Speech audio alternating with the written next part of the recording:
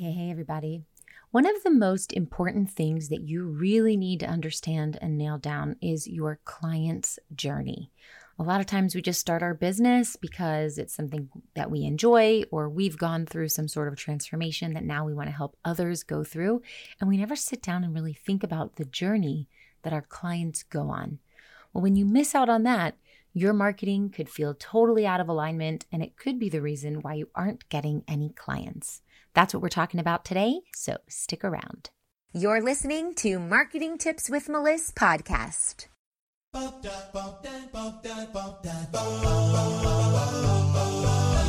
Welcome to Marketing Tips with Melissa podcast. And now your host, Melissa Jakubovic.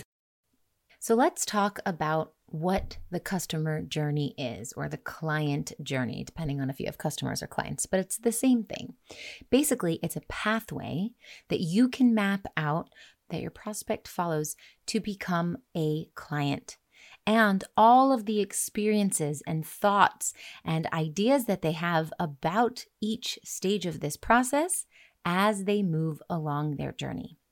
So you first need to understand who it is that you help.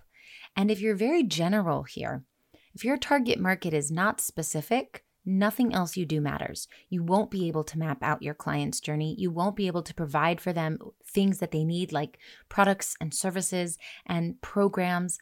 And you also won't be able to connect with them with your content. So you really want to be extremely clear on who it is that you serve. And it needs to be so specific that it's one type of person. I know some of you are scared when I say that to narrow it down, but really that's the way to build your business. Think of one specific subsegment of the target market that you can help. Now, your ideal client is going to be that same ideal client from the start of the journey to the end of the journey. The only difference is that while they're going through these different stages, they're going to be in their own area of development. So at the beginning stage of your customer journey, you might have a specific target market who's a beginner. And as they go through your services, they grow with you more and more, they go through those transformations and they begin to get results, there's still that same person, but a transformed version. They have developed a little bit more so that by the time they're at the end of the customer journey, they actually do appear to be a completely different version of themselves. So what I want you to think about is what that journey is. When someone is starting out versus when they are advanced or they've made all the transformation, they've done all the work. And this could be a comparison between who you are at the end of the client journey and who your target market is at the beginning of the client journey. Now, as a coach or a healer, you may not be at the end. You may be somewhere in the middle, guiding people who are beginners. And as you develop and grow, your target market is also going to develop and grow. And you might even have the argument of the journey never ends. And that might be true too. But that doesn't mean that you have to, and this hopefully will make you feel a little bit more relaxed, that you don't have to be the one that takes them from point A to point Z. You could take them from point A to point B, and then they go to someone else for point B to C. Or you could take them from point A to point G, and they go to someone else for the rest of that journey. So don't feel like you have to create everything in the world for this one client to have success. It's not necessary. But I do want you to think about what those touch points are along the way. What are the touch points of doing business with you? Maybe it's different programs or different opportunities. For example, maybe you want someone to read your book before they even start working with you.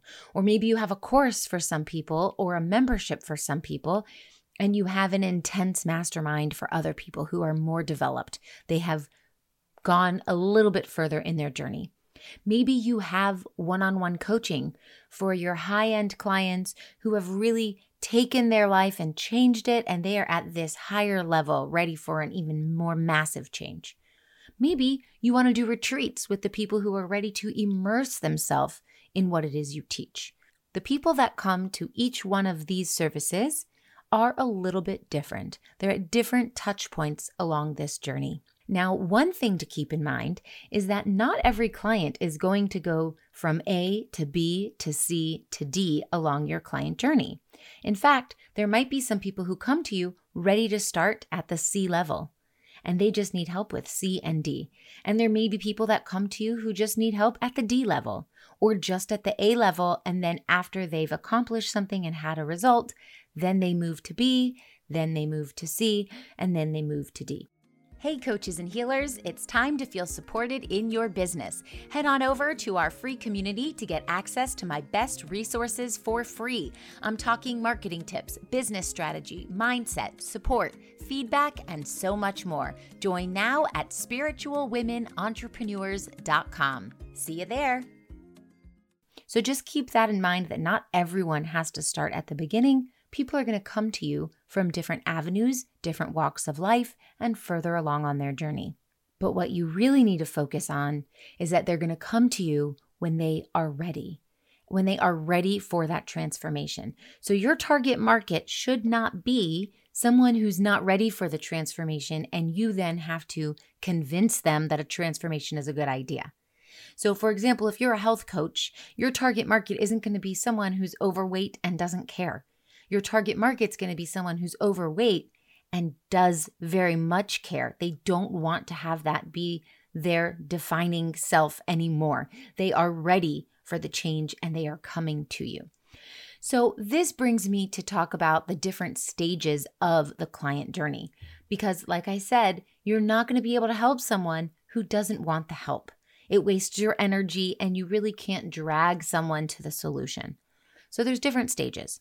The first stage is the awareness stage. This is where your prospective client begins to realize, you know what, I think I want something different here. I think I have a problem. I'm feeling a little bit uncomfortable. I really want to make a change. They start to admit that to themselves. What this looks like in action is they start asking themselves, what am I feeling? What am I thinking? And they say, you know, I think I have a problem. I think I've just, the light bulb went off. So maybe they go on to Google and they're, searching for some things. They're trying to see, oh, do other people have this? Is this a real thing? Is this something I should be worried about? They start reading content that Google brings them. Then they might be thinking, okay, what is the next step here? How do I fix this? I am in the awareness stage. I'm aware that there is a problem. So they start to think, how could I resolve this? Maybe who could help me with this? And so this is good information for you, because what you could do in the awareness phase is start providing value for this level that they're on. So if they're searching on Google to see, do I have a problem? Am I the only one with this problem? Or can someone help me with this?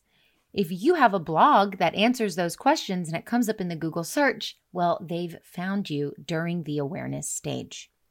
The second stage is called the consideration stage.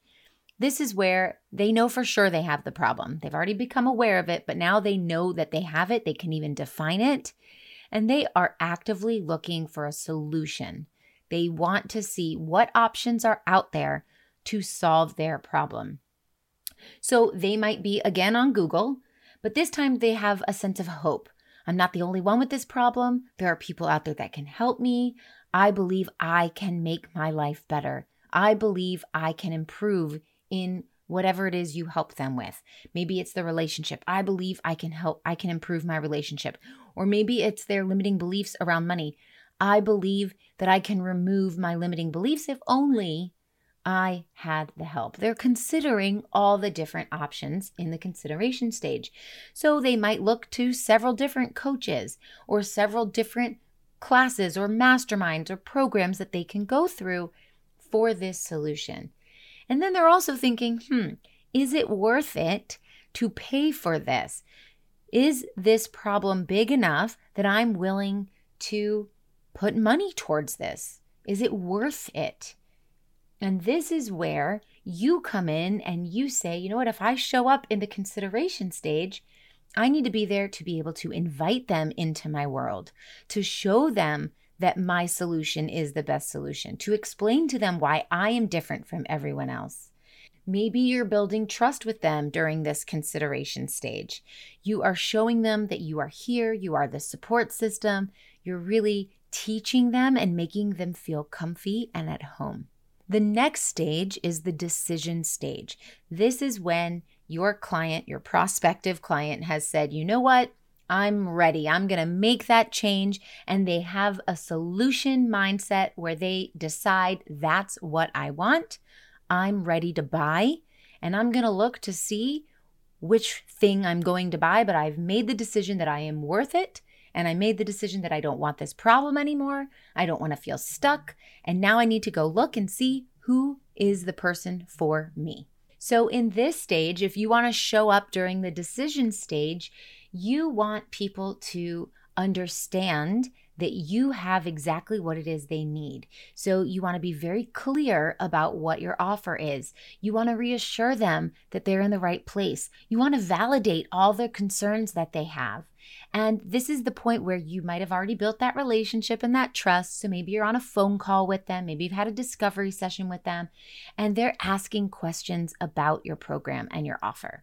They want to know what's included. They want to know if it will work for them. They want to know if they can afford it. And so you want to make sure that you have the answers for them.